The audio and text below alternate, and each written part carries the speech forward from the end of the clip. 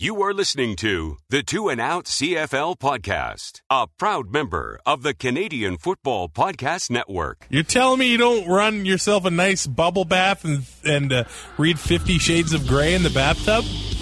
Ooh, Mr. Grey will see you now. Grab some poutine and a double-double. It's time for the Two and Out CFL podcast. Every week, John Fraser. I'm actually part Canadian, no do to boot it. Who wants to draft me? Love me a rouge. And Travis Kura. Man, if they go with Sunseri over Brett Smith, then nothing has changed in Saskatchewan. We'll deliver news and fantasy analysis from the Canadian Football League. And nonsense. What do you call it? You're supposed to do the thing where you talk and you pretend like you're like interested in the thing, but you just need the money. Yeah. The interview. Can't forget the nonsense. I thought you should know I ate 2 carrot muffins as you were drunk, Jim Barker. Ready, set, hut. One of these days, there's going to be a new intro, and Brazilian Ty is going to faint. I'm going to have to get some good sound bites. Yeah, that's why we don't have an intro for you, because there's not enough material. Episode 80, the Two and Out CFL podcast, Brazilian Ty and Travis Kura. I want to send best wishes out to our, former Canadian Football Podcast Network brother, Ferlin. He has left the Piffles podcast. Best of luck to both the show and the guy as well. I do wonder, when are we going to get a statement from John Fraser that he's no longer a part of this thing? Does he know how to use a computer? I don't know. I don't think he cares about anybody except for himself. And you can tell him I said that. And Max. It's his kid. He cares about Max. I'll give him the benefit of the doubt on that. Does he?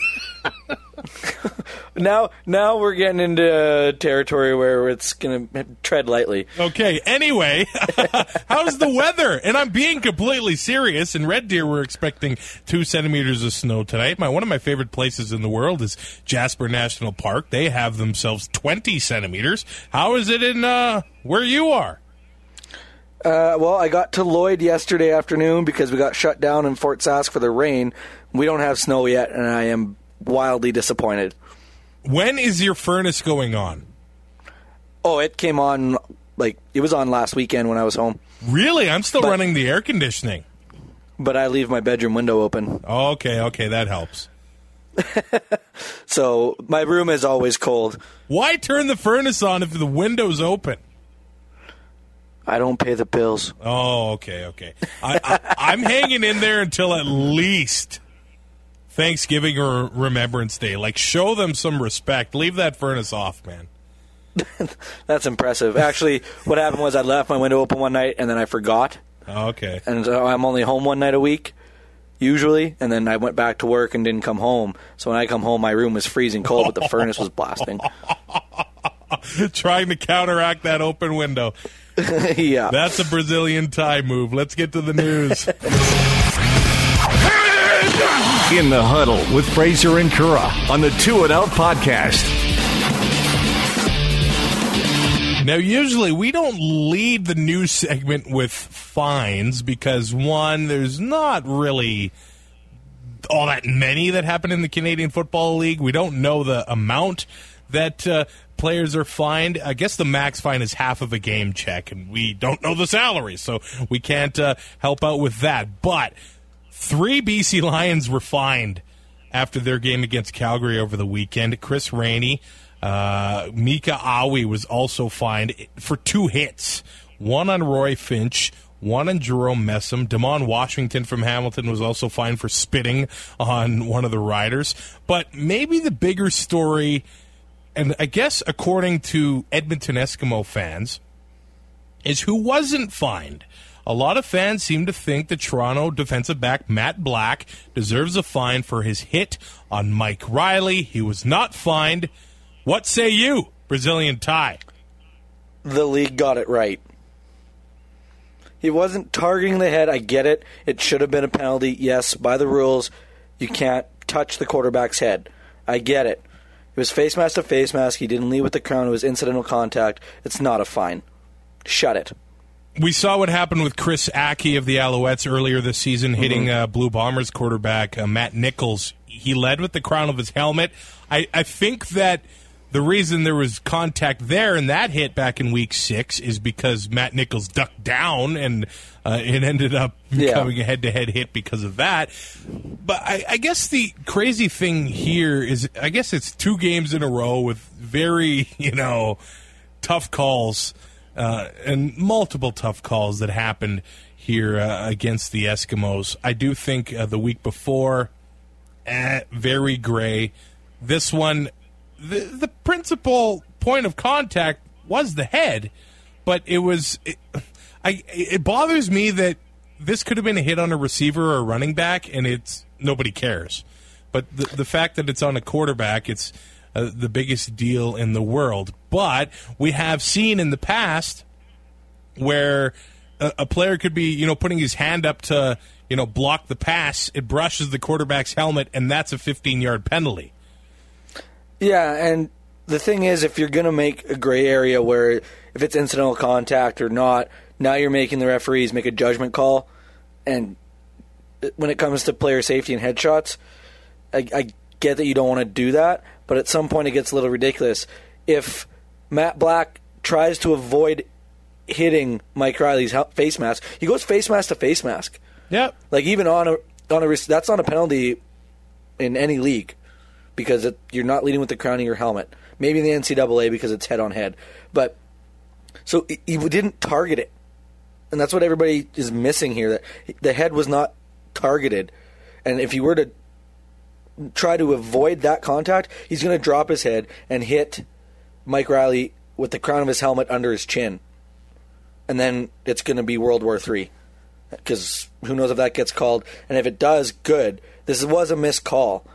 But to be honest with you, I don't have a problem with them not throwing a flag here. Because as far as I'm concerned, it's incidental contact. But I get it. By the book, it's a penalty. Yeah. Any head contact by the book on a quarterback is a penalty. So I agree. It should have been a major foul. I don't think it should have been a fine. A lot of people do think it should have been a fine, and that's fine. Yeah. I hope we can all shake hands over beers and you don't attack me and unfollow me on Twitter and then block me and all these crazy things. Or you're not done with the league. If you're done with the league after 5 straight losses, you probably weren't that much into the league in the first place. I'm sorry. You're probably still not listening to this podcast anyway, so I don't know why I'm saying it.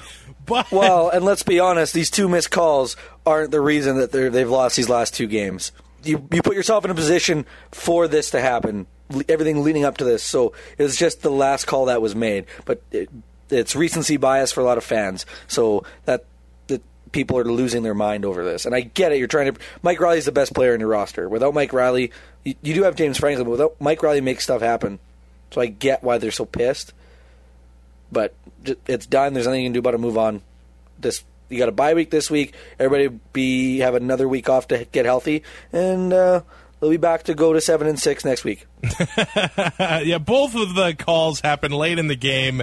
Pivotal points in the game. Bottom line, yes, I think it should have been a flag, but not a fine. I don't think you can fine a player just because they didn't throw the flag. Yeah, that doesn't make you up for anything. You're that punishes the player for the ref's mistake. I don't get it. Maybe it did kind of happen. I don't think it's the same situation with Mika Awi of the Lions, because those hits were both nasty. Like, that is fine-worthy. Both those hits were a joke. Those are fine-worthy and should have been flagged, but neither of them were. I think that's the bigger issue here than the hit on Mike Riley here. I know he's the beloved quarterback and stuff, but that one, to me, were the bigger issues here. Let's get to some transactions. Let's stay with Edmonton. They trade Shamad Chambers to Hamilton for 2 draft picks. So I think it helps out both teams here. Hamilton kind of loses Mike Jones because he tests positive for a banned substance. I'm not going to pretend I know how to say it. It's probably got about 35 letters in the name. We'll tweet it out after. Yeah, it's absolutely insane. He tests positive for it. And then the Ticats get the Canadian receiver in Shamad. Andy Fantu signs a player contract, so he's coming back for the Tiger Cats. And the Eskimos free up some money here to apparently sign Aaron Grimes. It hasn't been made official by the team. Pretty much everybody else other than the Eskimos and the CFL have said it's happening. So defensive back Aaron Grimes is going to be probably playing next week against Winnipeg as they're on bye right now, and that's a big add for the Eskimos defense. And that probably means Marcel Young will be on the bench, which makes that defense even better. It does. And they might be better out playing with 11 guys than than that. This is funny stuff. Staying with the Eskimos, this is kind of a administrative thing.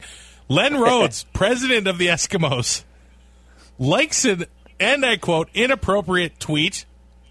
I didn't see the tweet, but I think it was basically slamming the Eskimos and their head coach, Jason Moss. Is this our very own scandal, like Ted Cruz liking a very adult picture last week on Twitter? Oh, it must have been an assistant. Yeah, that's it. Yeah, just the person that runs my social media account for me clicked on that. It wasn't me. It wasn't me. My password is password. I'm willing to bet that he didn't mean to like it, but it still makes for a hilarious anecdote. Len is like one of the nicest guys. I talked to him last year about the Fort Mac relief concert at Commonwealth Stadium and the new improvements at the stadium. He's a nice guy. He knew I was a Rider fan. He said, hey, I love that you can come to our stadium, have a beer, enjoy the rest of the league and, our fans. He's a great guy, and I'm sure he just wanted to like a tweet, said, oh, look, somebody tweeted me, an Eskimo fan, and yeah, it was just, I guess, the wrong tweet. We talked about it last week. Alex Bazzi was on his way to BC. That is official now. He'll probably be playing this week. A bit of a release. The Bombers released TJ Thorpe from their practice roster. He had 300 receiving yards this year. Big body. Looked good when he was in the lineup. Didn't like sitting on the practice roster, so he asked to be released. I have to assume he'll land somewhere before the end of the season. I would think so. It'd be foolish for him to be not on a roster, or at least a practice roster for a team to add depth. The Winnipeg Blue Bombers, I guess, staying in Winnipeg. They lose Jamal Westerman for the season with an upper body injury. I don't know why they tell us the exact details of it right off the bat if he's out for the year. I think hockey started this upper body, lower body stuff. You could literally see a guy get slashed in the mouth, split open his lip, and wear a face mask to the next game. Oh, it's an upper body injury. We won't disclose what happened. I can see his lips. He's got no split. teeth left. He's got an eye picked out by a stick. But yeah, it's his upper body. He's day to day. And that's what the Bombers did here. He's out for the year. Come on. They might be going after Andy Malumba, who's been in the NFL the last few years. Greg Jones was an all-star from the Argonauts in 2015. He was most recently with Saskatchewan. Now he signs in Ottawa after they got rid of Khalil Bass, who, man, that was a big signing in the offseason for the Red Blacks. He just didn't seem to fit into their system at all. Wasn't playing, so they let him go, and then the Bombers already said, we don't really want Khalil Bass, which surprised me a little bit. Yeah, it would make sense that, Winnipeg would maybe be interested, and now for them to be like, well, whatever, and not even take a second look at him, it's like, well, Khalil Bass is still a pretty damn good player in this league. Yeah. It might be a scheme issue. I don't know. Maybe just he might be hurt. We don't know. We'll never find out that part. He might be nursing an injury or something. But I have a feeling he'll get picked up. I don't see why he wouldn't. Teams. It's getting to that point in the year where if you don't have depth, you're not going to win football games. Every team's a little banged up, some more than others. So I think he gets signed somewhere.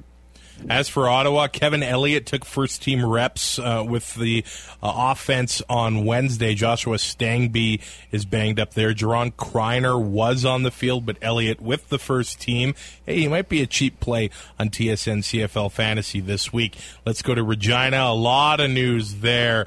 Kevin Glenn will start for the team this Sunday. Brendan Labatt, Otha Foster, Duron Carter, all expected to play. They were banged up in Hamilton last week, but also some big signings for the Riders. So Marcus Thigpen signs last week. He was in the NFL for 6 years or something like that. Mm-hmm. He had a good career down there.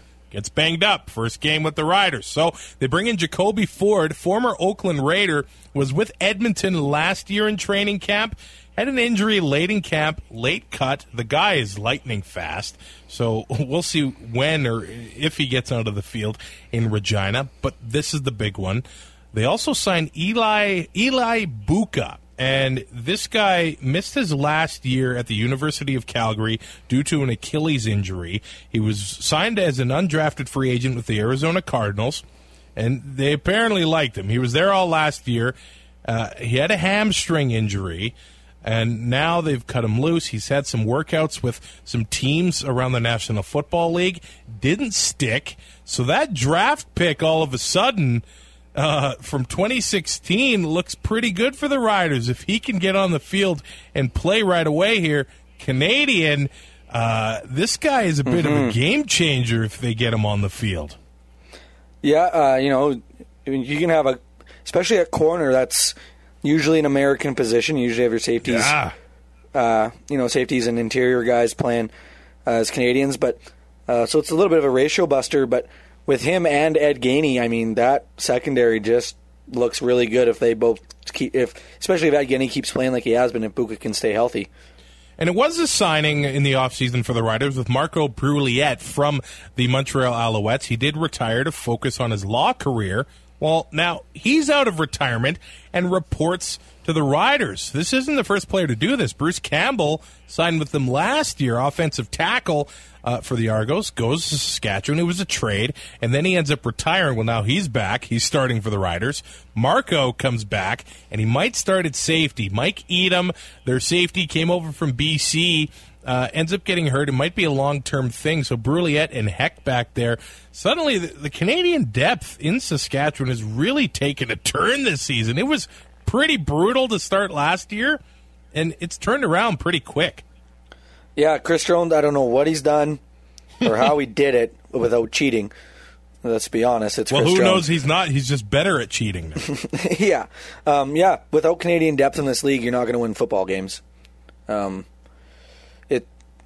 You have to start guys, and those starters have to have backups. And without backups who are serviceable, it's going to be it's going to get harder and harder for you to have a competitive lineup out on the field.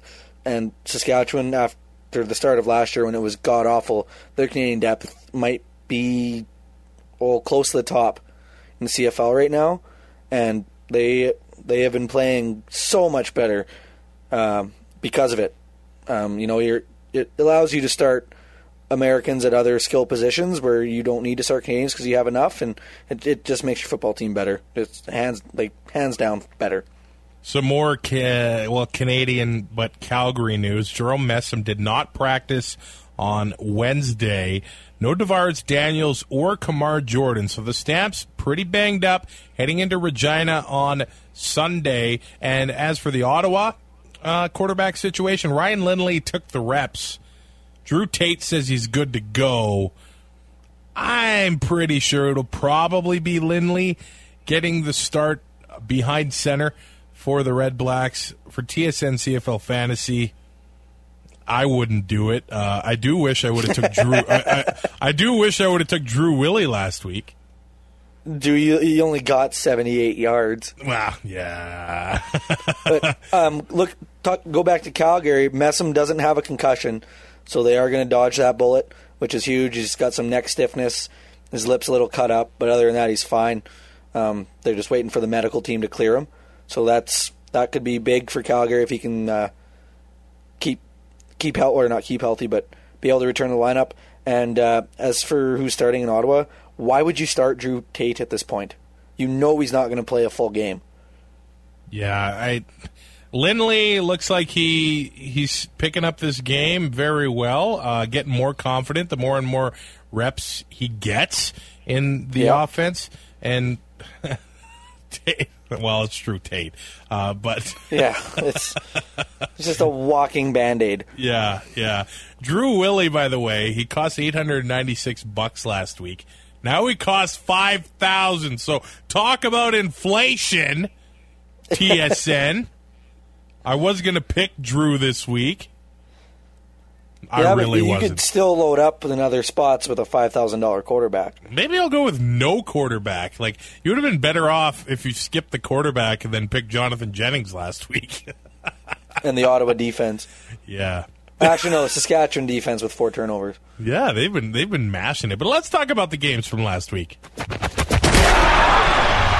Time for the Fantasy Expose on the 2 and Out podcast. We start on Friday Night Football. It was Riders and Ticats. Brandon Bridge, 3 touchdown passes. The last time a Canadian quarterback did that was 1986 or something like that. The third one went to Naaman Roosevelt. First down for Bridge. Has some time. Open man. It's Roosevelt. Touchdown.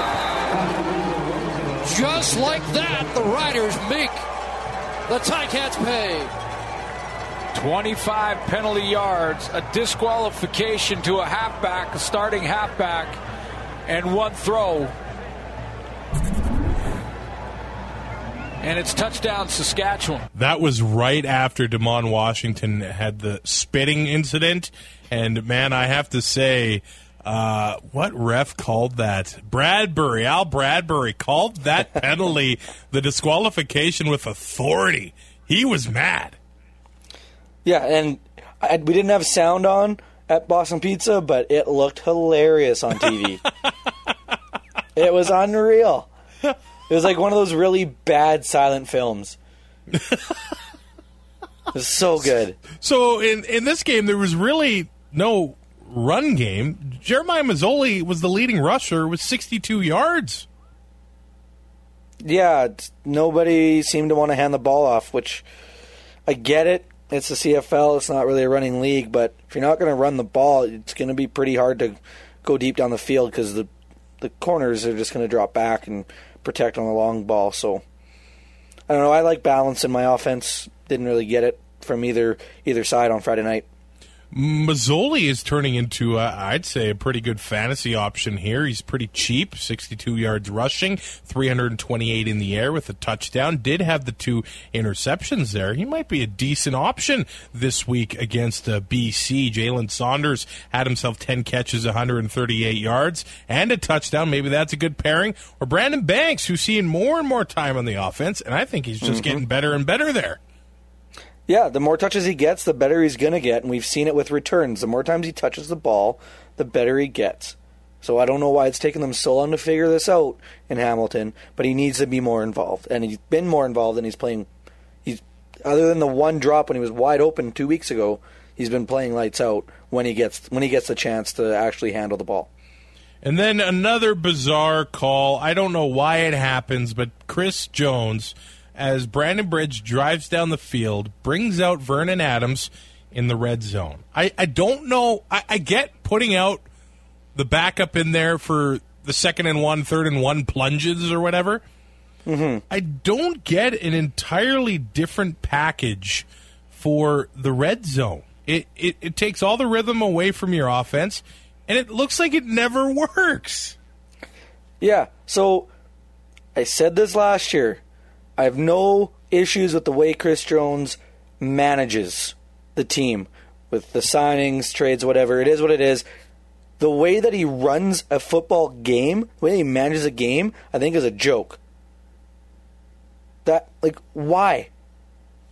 I guarantee you Vernon Adams doesn't have the same playbook as Brandon Bridge.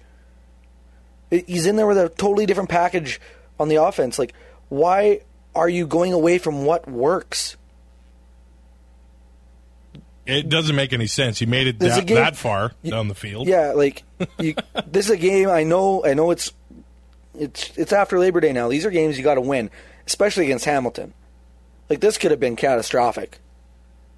I get it. One by 8. Yeah, it should have been more. And it's crap like that I just don't get. Hey, Hamilton has really turned it around the last few weeks, and they did keep this game close. Maybe this is part of the reason. Part of the reason why the Riders won, though, is that spitting penalty. Like, you can't do stuff like that. This could have been a different game if that doesn't happen. Yeah, that's completely selfish. There's no excuse for that. If I'm June Jones, I'm not too happy with Washington right now. Yeah. He's too good to be doing that crap. So I don't think he's going to get sat because you don't want to take out. You don't really want to sit a starter, but at some point, crap like that's got to stop. We saw it with Will Hill. He's gone now because they were tired of him being a complete idiot out there. So hopefully Washington learns from this, and I don't think it'll happen again. I think he's learned his lesson. Let's go to Toronto, where we talked about it already. This hit late in the game may have sealed it for the Argo. And Jason Moss is losing it, feeling that Mike Riley took a hit to the head here. And again, Moss has no challenge here, and there was no call on this play. There's no call, you can't challenge, and he has a point. That was a hit, a blow to the helmet. And here you'll get a closer look at it. Matt Black times it up and hits that B gap. Kelvin McCarty couldn't get to him, but absolutely a hit right to the face mask of the Eskimos quarterback, which would have taken the ball down to the 1 as well. Well, it would have been halfway to the goal line, Rod, but either way... Nice try. It could have changed the game. I mean, Edmonton still had to get the 2-point conversion there, but on the play before, Moss again, I think, wasting his challenge. Yeah, like... It was literally, I think, the play before that he threw the challenge flag. It was. It was for the offensive pass interference. Well, yeah. On Duke Williams, and then he didn't have it for the defensive pass interference, and then obviously he doesn't have it for the hit to the head on Mike Riley. Trestman challenged the offensive pass interference there, where it's one of those things where in full speed it looks fine, and then you slow it down, and you're like, well, now I have to call it. Yeah. Yeah, that's a push-off. Sorry, it is. I like Ambrosi making this change to one challenge because it does take away that opportunity to fish for a call at the end of a game. But I think it might have been too hasty for it to be mid-season. I think it's going to be tweaked in the off-season. Because that's a penalty on Mike Riley. on Matt Black's hit on Mike Riley. Yeah. But I don't know why the booth can't initiate that. That should be... Like, they can review almost anything from the command center. Why can't there be an official there to make calls regarding headshots and stuff on the quarterback that might get missed? If they're so uptight about player safety, that's something that needs to be addressed, I think.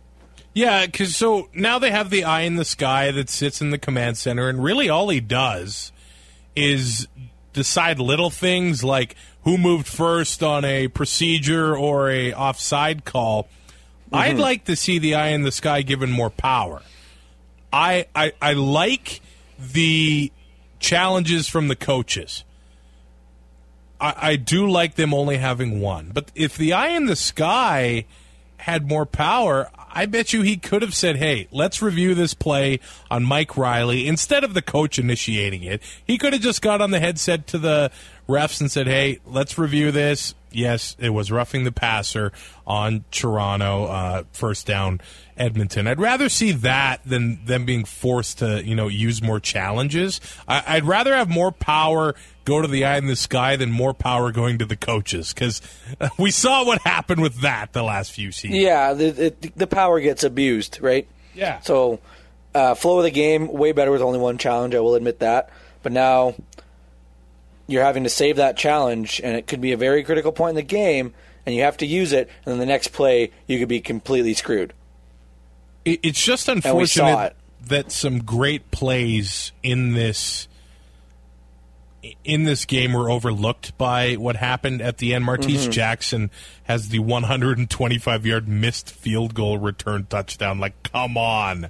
That is awesome. James Wilder, we said at the beginning of the season, everybody said at the beginning of the year, watch this guy because he is a monster. And you know what? Brandon Whitaker kind of winding down in his career. Well, he gets the start here and absolutely smashes Edmonton. The game he had was something else. 11 carries, 190 yards. That's over 17 yards a carry. Well, and, that's boosted by his 70-yard touchdown. It is. But on fantasy, he's the poor man's Andrew Harris right now. Oh, yeah. And he's going to start costing a lot more money soon. He is. He's going to keep having games like this. He also goes 7 for 7 on receptions for 67 yards. Like, he had a hell of a game. There's no other way to describe it. So we'll see if he can do this again. I would like to see it again, regardless of Brandon Whitaker's status. I think maybe you have to give Wilder another shot to do it. Edmonton kind of threw a bit of a curveball at fantasy players last week. Pascal Richard listed as the starter on the depth chart, but clearly it was just, ratio reasons because they were switching in. Corey Watson and Trayvon Van would be on the field, or it would be Richard and Bryant Mitchell. They were just doing the switches, the ratio stuff, but Van comes back, 7 carries, 29 yards, 3 catches for 11 and a touchdown, and he was also returning kicks, so maybe he's a pick once Edmonton returns against Winnipeg that you want to roll with next week, I guess. Yeah, we saw it earlier this year that he can put up points. He can carry the rock for this team. And with a running game, this offense, especially now with Darrell Walker coming back, this offense could get really scary in a hurry. So Sean White apparently is going to be ready to go for the game against Winnipeg next weekend, but they could have had Grant Shaw for these 5 games, and maybe they win 2 or 3 of them. Grant Shaw is selling cars in Sherwood Park because the special teams coordinator doesn't like his style. Is that right? Yeah, he just hates balls going through the uprights. Like, what style are we talking about here? You can keep Hugh O'Neill to punt and do kickoffs. Grant Shaw's going to hit you field goals and you're going to win games. Who cares how he kicks it? Pull your head out of your ass. This guy should have been signed the minute Sean White got hurt. And there were some bad discipline moments from the Eskimos as well. There was a play on the sideline. Duke Williams gets tackled. Marcus Ball ran up to him. I think he kind of maybe antagonized him a bit, but Duke stands up, helmet right into Marcus Ball's face, and there was a penalty there. There was just there was a lot of boneheaded moments for the Eskimos, and I know the calls went against them as well, but they're being boneheads here and there as well, and that discipline, it starts from the top. It's got to be figured out. This is nothing new. For the last couple weeks, we've seen this with the Eskimos. And, you know, who I blame is Jason Maas, because he's such a hothead that he's not going to be able to control his players. Your players are going to take on the personality of the leader of the ship, of the captain, and that's Jason Maas right now. And he is a complete idiot on the sidelines when it comes to his emotions. And the players are just carrying that onto the field, and you see it. They're taking so many dumb, unnecessary penalties, and it's hurting them. And until Jason Maas cools it, I don't see it changing. We go to the second half of the Saturday doubleheader. Calgary beats BC 27-13. I do have to say, anytime I can get a highlight from a kicker or a punter, I use it. Staggering the 2 returners this time to try and get it in the hands of Rainey instead of Chris Williams. They moved Chris Williams up just in case it's a short kick. Pressure. Maver pulls it down, and he might run for first down. He's going to get there and steps out untouched at the BC 33-yard line. what looked like a possible punt block is a huge first down for Calgary. Well done, Rob Maver, one of my favorite players in the CFL. That was a fun play. Punters are people, too. Yes, they are. And, he absolutely smashed it. Could have used the clip Mika Awe laying out Roy Finch there, where it looked like half of his helmet flew off, too. There was a piece of his helmet that went flying in the air, the little guy. But the biggest thing is Roy Finch returns the next punt and has, a 40-yard return or whatever. Like, that was incredible to watch. He's as tough as nails. Super impressive that he's able to come back into the game after that. I thought that they might have held him out. The game was not necessarily over at that point, but you kind of felt like BC wasn't going to have anything really go their way.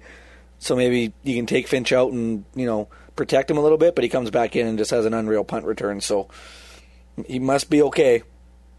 Or, he's going to say he's okay, and we'll know. We'll find out later that he has concussion, and he'll be out for the rest of the year or something stupid like that. But. Bo has been very ordinary lately, 16 of 31 for 240 yards. He did have the 2 touchdowns, and I think part of the reason Finch got laid out there is Bo hung him out to dry. Oh, that was a tailor-made suey. Yeah, I wanted to play the Don Cherry from Rock'em Sock'em Hockey 5. Let's go! Let's go! My God, was that a suicide pass. You can't, this started happening in the NFL a couple of years ago when the hits on the defenseless receivers became penalties, and guys would just throw crossing routes because they knew it would be an automatic first down. Yeah. The fact that, that should have been a penalty and it should have been an automatic first down, maybe, I don't honestly think that he's trying to get his guy hurt, but holy crap. You got to put that ball somewhere else, or you have to see Awe coming. He read that. I know. Before Bo released the ball, Awe was on his way there already. Holy crap! What is Jonathan Jennings? A mediocre quarterback. For now or forever? Well, it looked like he was the second coming a couple years ago. I don't know. He's not getting a lot of help from his O-line. They have a bad Seems like he's O-line. under pressure a lot. Yeah. But that plays right into his hand because he's so mobile. But he's so young. Well, not so young, but he's young. And he's been hurt a lot. So he hasn't quite learned the game consistently. He hasn't been able to get consistent reps. I think now with Lule, there's no pressure of a backup coming in and taking that job. Granted, he did get pretty banged up there after one of his throws, so that could be an issue. But I don't think what we're seeing right now is Jonathan Jennings. I think it's somewhere between this and that game in Calgary last year that went to double overtime. I think we're somewhere in the middle of that. Thinking, 70%, well, maybe not, 65%, 60% passing, 270 yards, 2-3 touchdowns, and maybe a pick. And then you can work off of that, and you're going to go from there. But I think that's what he will end up being. But I think he's way better than he is now. I don't think he's quite as good as his best game has been. I do wonder if he's going to figure it out this year. Wow. You would think that he would have figured it out from last year and keep that momentum going. But it seems like he's forgotten everything. That receiving core in BC is incredible. They have a great running game. But he goes, 15 of 29, 167 yards, no touchdowns, and 3 interceptions. Yeah. It's not going to win you any games, never mind many games. Let's not take anything away from Calgary's defense in this game. Jonathan Jennings pretty young, and Calgary's defense and their coordinator know how to get after the quarterback. Week after week, they've proven that they can do it. So I think that had a lot to do with it. But at some point, Jennings, the O-line is just, it looks like a swinging saloon door at points this season, and it doesn't help your quarterback at all. You can have the best receivers in the league, but if you can't get him the ball, does it really matter? Yeah, it doesn't. I'm a fan of Jennings. I want him to turn it around. I'm not convinced he's healthy. Like you said, he did get banged up in this game. Same shoulder that he hurt a few weeks ago, had to leave and get it worked on and get it looked at, and he did come back into the game. But maybe that shoulder still isn't right. But I mean, they had such a great start to the year. They won all those games out east, 3 in a row, and now just tanked. It's tough to watch. I didn't expect the Lions to be at the bottom of the West at this point in the year. I took them to win the West. How do you think I feel? Hey, I did too. I went with the alphabetical order, and I don't know. Something's got to change. I don't know. I think in the offseason, I think they have to address the O-line. Something's obviously wrong there. They're giving up way too much, and they're just nobody's got time. And last week we saw Lule have to run. Second play of the game, he had to escape the pocket because they had already let somebody get through, and that's how he got hurt. So it's a trickle-down effect. Ottawa beats Montreal 29-11. This was a fun play to watch. It will be a 54-yard field goal try for Beattie. That would be his longest of the year. There's not much wind. If any, it's at his back. Willie He's certainly got the leg for this. Willie stays in the hole. We saw a missed field goal return for a touchdown yesterday in the Toronto-Edmonton game. Marquise Jackson made that look easy. 125-yarder. And it's wide. Missed to the right. Spencer brings it out. Got it. He's got some room to run. Spencer moves up the sideline. And away he goes. Deontay Spencer, one man to beat. And he is gone. Touchdown, Ottawa. 112 yards on the missed field goal return by Deontay Spencer. I'll let you do the honors. Brazilian tie. How did Darian Durant look in this game? Awful. Sorry, kids, but that's the truth. He started 0 for 6, unless you count the 25-yard line as a receiver. It was so hard to watch. He was bouncing them off of the ground in front of all of his receivers. Man, I don't know what's going on there. It doesn't look good. I guess the Alouettes have brought in old Grandpa Ken Miller to be an offensive consultant, and Durant, I think, loved Ken from his time with the Rough Riders. But in this one, it was not good. It was one of the worst performances I've ever seen from him. Maybe the worst performance I've seen from him. But yeah, you said it. 0 for 6, and they were all 3 feet in front of his receiver. It was bad. Yeah, it was so bad. It was like I've had to eat crow before, and when Durant got traded, I thought that it was one of the worst moves that I've seen from the Riders in a long time. Me too. And now it's looking like maybe Chris Jones knows what he's doing. And like I said earlier, as a general manager, he's great. He knows how to get talent in, and especially Canadian depth. But I just don't like the way he calls a football game. So this move looks like it looks unreal right now.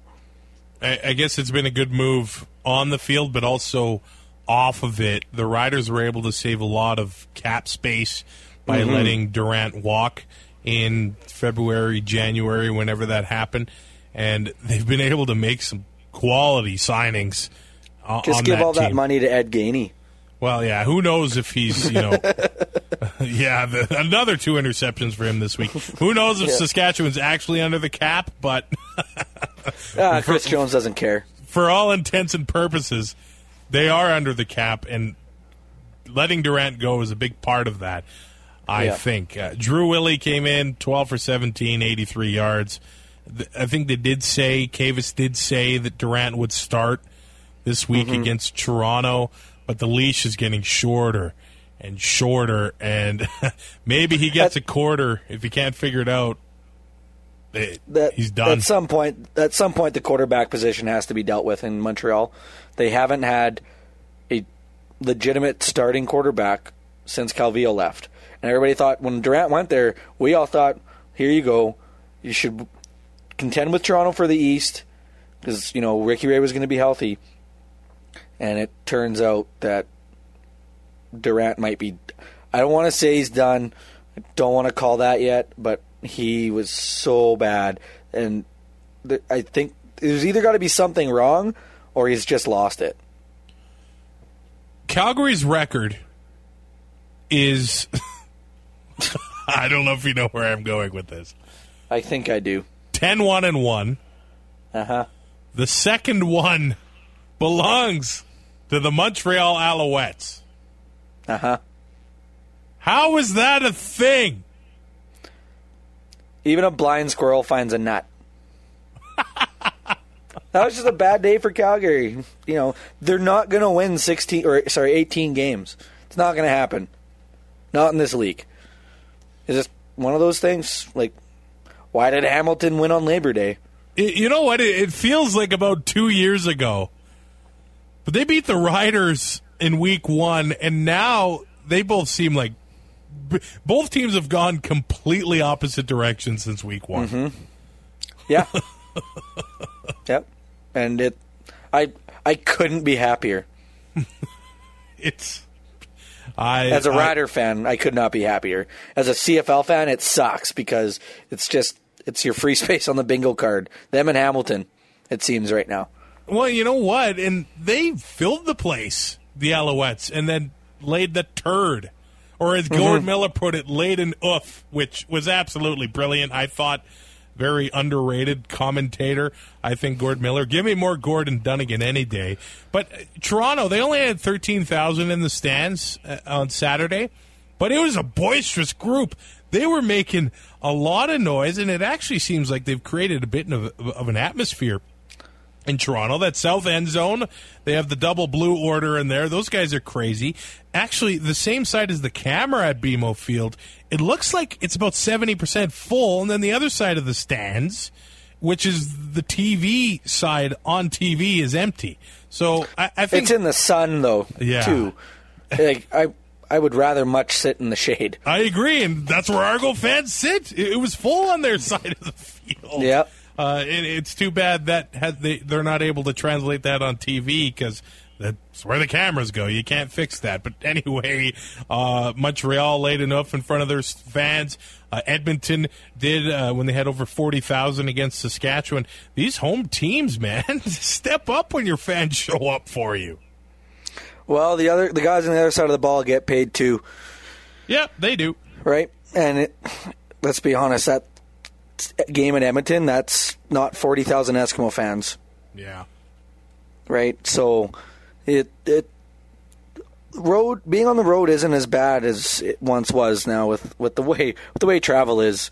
I mean, and the hotels these guys are staying in, it's basically a home game without sleeping in your own bed. Yeah, when you go from Regina to Toronto, it's no longer a 3-day train ride. Yeah. You get there and you can't walk because you got a dead leg, and I could just imagine a 3-day train ride. That sounds like a lot of fun. And how sober would they have been when they showed up after 3 days on a train? Exactly, smoking cigars, drinking whiskey the whole way. No wonder it took so long. Losing all their money playing poker. No longer it took so long for a West team to win a Grey Cup. So somewhere we talk about the Alouettes. I guess I'll give them this. They are the official team of the 2-and-Out CFL podcast. 11 possessions, 7 of them were 2-and-outs. Or is this 7 of their first 11 possessions? Like, that is brutal. They only had 11 possessions. They were so bad. Like, I texted you and told you there's nothing to talk about in this game. Oh, you're like Deontay Spencer. I'm like, oh, yeah, Deontay Spencer returned a kick. Okay. Other than that, maybe not. Ryan Lindley. Oh, this sums up the Montreal Alouettes season. Oh, my goodness. So I love this stat. Like, Ryan Lindley throws an interception on his first CFL pass and scores 2 points. I don't know. And it wasn't a convert. Has this ever happened? I don't have the time nor the resources to look this up. The first pass in somebody's career is an interception, but also puts points on the board. Here's the time of possession in this one. Ottawa had the ball for 41 minutes. So 11 possessions in 19 minutes. They had the ball for less than 2 minutes of possession. That is so bad. That is so bad. And that safety, Devon Campbell, picks it off about 2 yards into the end zone, runs out of the end zone, says, I'm not going anywhere, runs back into the end zone and kneels it. And then does the Dikembe Mutombo finger wag as he walks to the bench. Yeah. Like, what are you doing? Yeah, you look ridiculous. You're not even keeping the ball after that. No, Ottawa scores 2 points and they get the ball back. You keep talking about how Hamilton's bad, but I actually think I actually think Hamilton might go 6-10 or 6-12 or something like that. Montreal, they might not win another game. June Jones is driving the bus that ran over the entire Montreal roster this week. Oh, man, when the deadline comes up, they better trade just about everyone that isn't in the future plans for any pick they can get in the draft. And just... If I'm the owners, I fire Kavis Reed and bring in Ed Hervey. Yep, I think Ed has proven that... Or you can keep Kavis.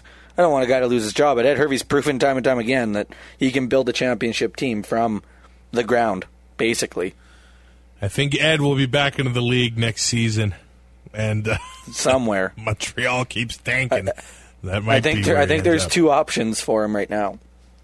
You think Hamilton and I wonder if BC's in there too with Wally retiring. Oh yeah, that's another one too. But I also, he's too good not to have a job. I also wonder if Wally's going to want to retire if the season keeps going the way it is. He's going to want to come back and go out on top, go out on his terms, not leave on a losing note. Or at least on better terms, you know? Yeah, like losing to Calgary in the West Final again or something like that. Yeah, exactly. Let's pick this week's game.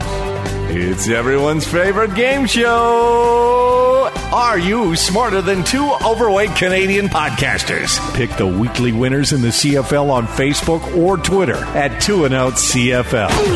That might be the only one that I don't have to change. Two overweight Canadian podcasters. You just read my mind. I was just about to cut you off and say, hey, we're not going to have to change this one. Brought to you by SeatGiant.ca. They have tickets for everything in Canadian dollars. And if you use the promo code Poutine, you'll get a couple % off of your order.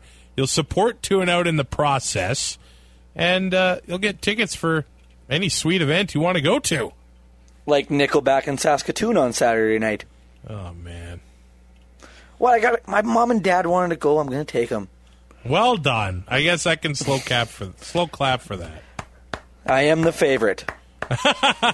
Trucker Ty on Twitter, he bought some tickets, and I think he used the promo code Poutine. So thanks for supporting the show, buddy. Anybody else, get on there and check it out. Friday Night Football. It is a doubleheader. And the latest doubleheader I think we've ever seen. 6 o'clock Mountain Time start. It is Winnipeg and Ottawa. Probably Ryan Lindley playing for the Red Blacks. Who you picking? I believe Matt Nichols manages to win this game. Oh! I see what you did there.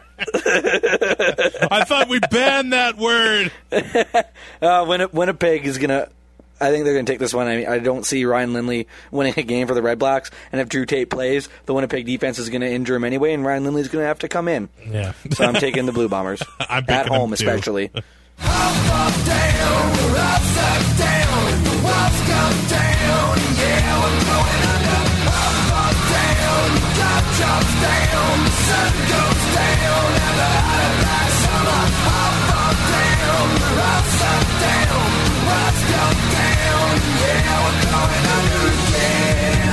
There's got to be a famous polka guy from Winnipeg that we can start playing for Bomber games. Well, I mean, it would make sense that there would be one. I'm not going to say why. You guys can figure that out for yourselves. The second half of the doubleheader, 11 o'clock Eastern kickoff. Man, we're ready for a party in Vancouver. Those Lions fans, they should have about $2 beers for this Friday night. That would be a crazy atmosphere there. Lions. I would probably be buying a plane ticket for $2 beers. Lions and Tiger Cats, where are you going? BC. I just don't think Hamilton's turned the corner like you kind of think they might have. BC is the better team still, especially at home. They score 32 points a game. Hamilton only scores 18 points a game on the road, so I'm going to go with the Lions. I hear you calling for me out in the night, but it's all bad, and I know that.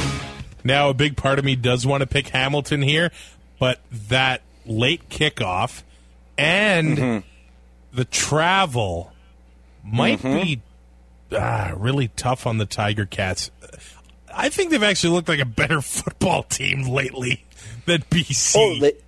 Well, yeah. That's a 9 o'clock start in BC. That's way too late to be playing football. I don't know about you, but I'm better at night, man. Don't call me before 9 o'clock. Depends on what we're talking about. I am not productive in the morning at anything. I can be productive at drinking in the morning, and that's about it. When I'm not working, if my boss is listening. I can sleep in the bathtub in the morning, and that's about it. That's not safe, Travis. Yes, it is. This is what I use the bathtub for.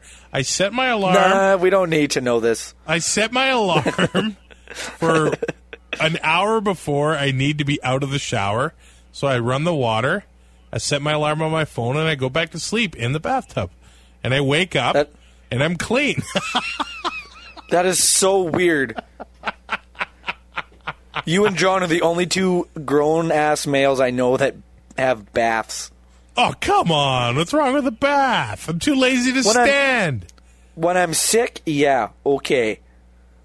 But no. You're telling me you don't run yourself a nice bubble bath and read 50 Shades of Grey in the bathtub? Ooh, Mr. Grey will see you now. No, because I don't have a bathtub. All I have is a shower in my bathroom. And the bathtub upstairs is for the baby, so... I don't know what happened, but I'm picking Hamilton.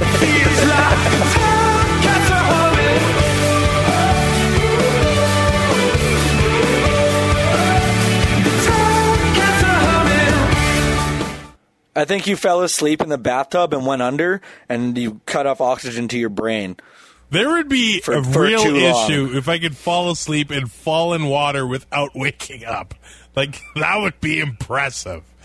You'd be the only... I believe, could do it.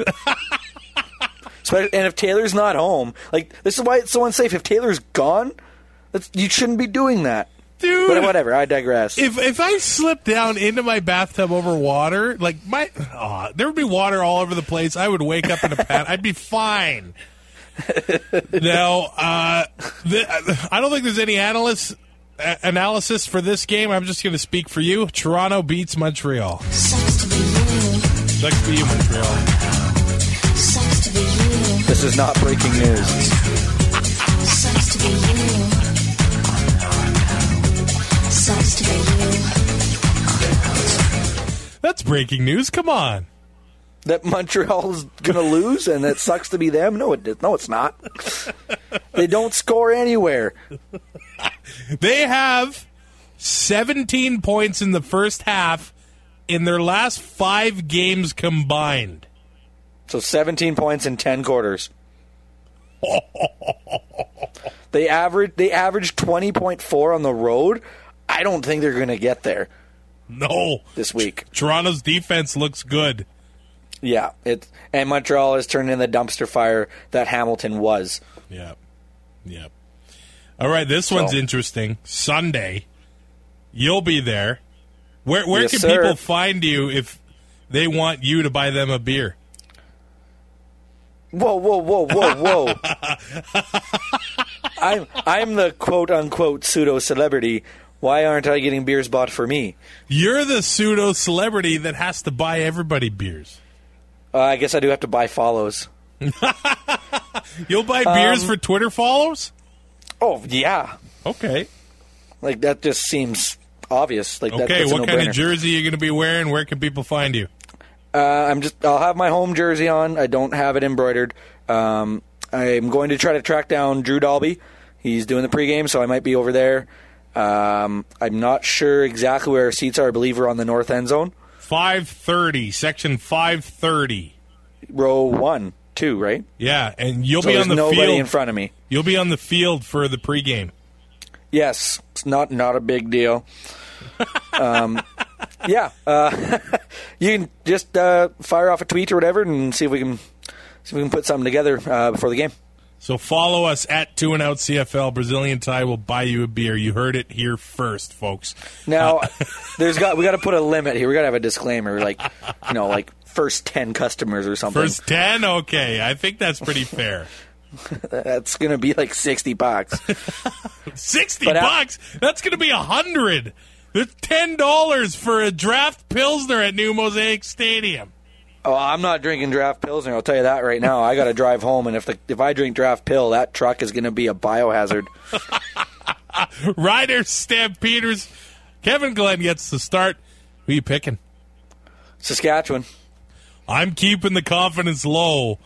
But I'm putting the confidence at 100. Ooh, since they're at home, both teams, I guess, a little bit banged up. Both teams are winning games. But I think home field is the difference here. I'm picking the Riders, too. What kind of love is this?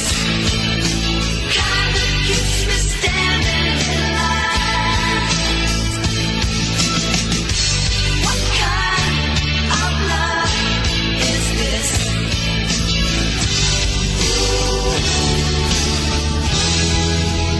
And would you look at that? The Edmonton Eskimos just made it official. Aaron Grimes is a member of their team. Brazilian Tie. That's episode 80 of the 2&Out CFL podcast. Have fun at New Mosaic.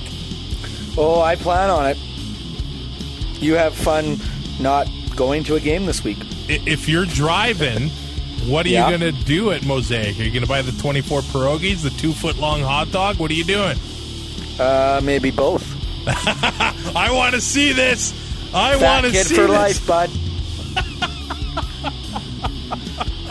All right, rate, review, subscribe on iTunes, like on Facebook, follow on Twitter at 2&Out CFL. We will talk to you next week. Thanks for listening. Find more great shows like this at CF Pod Network on Twitter.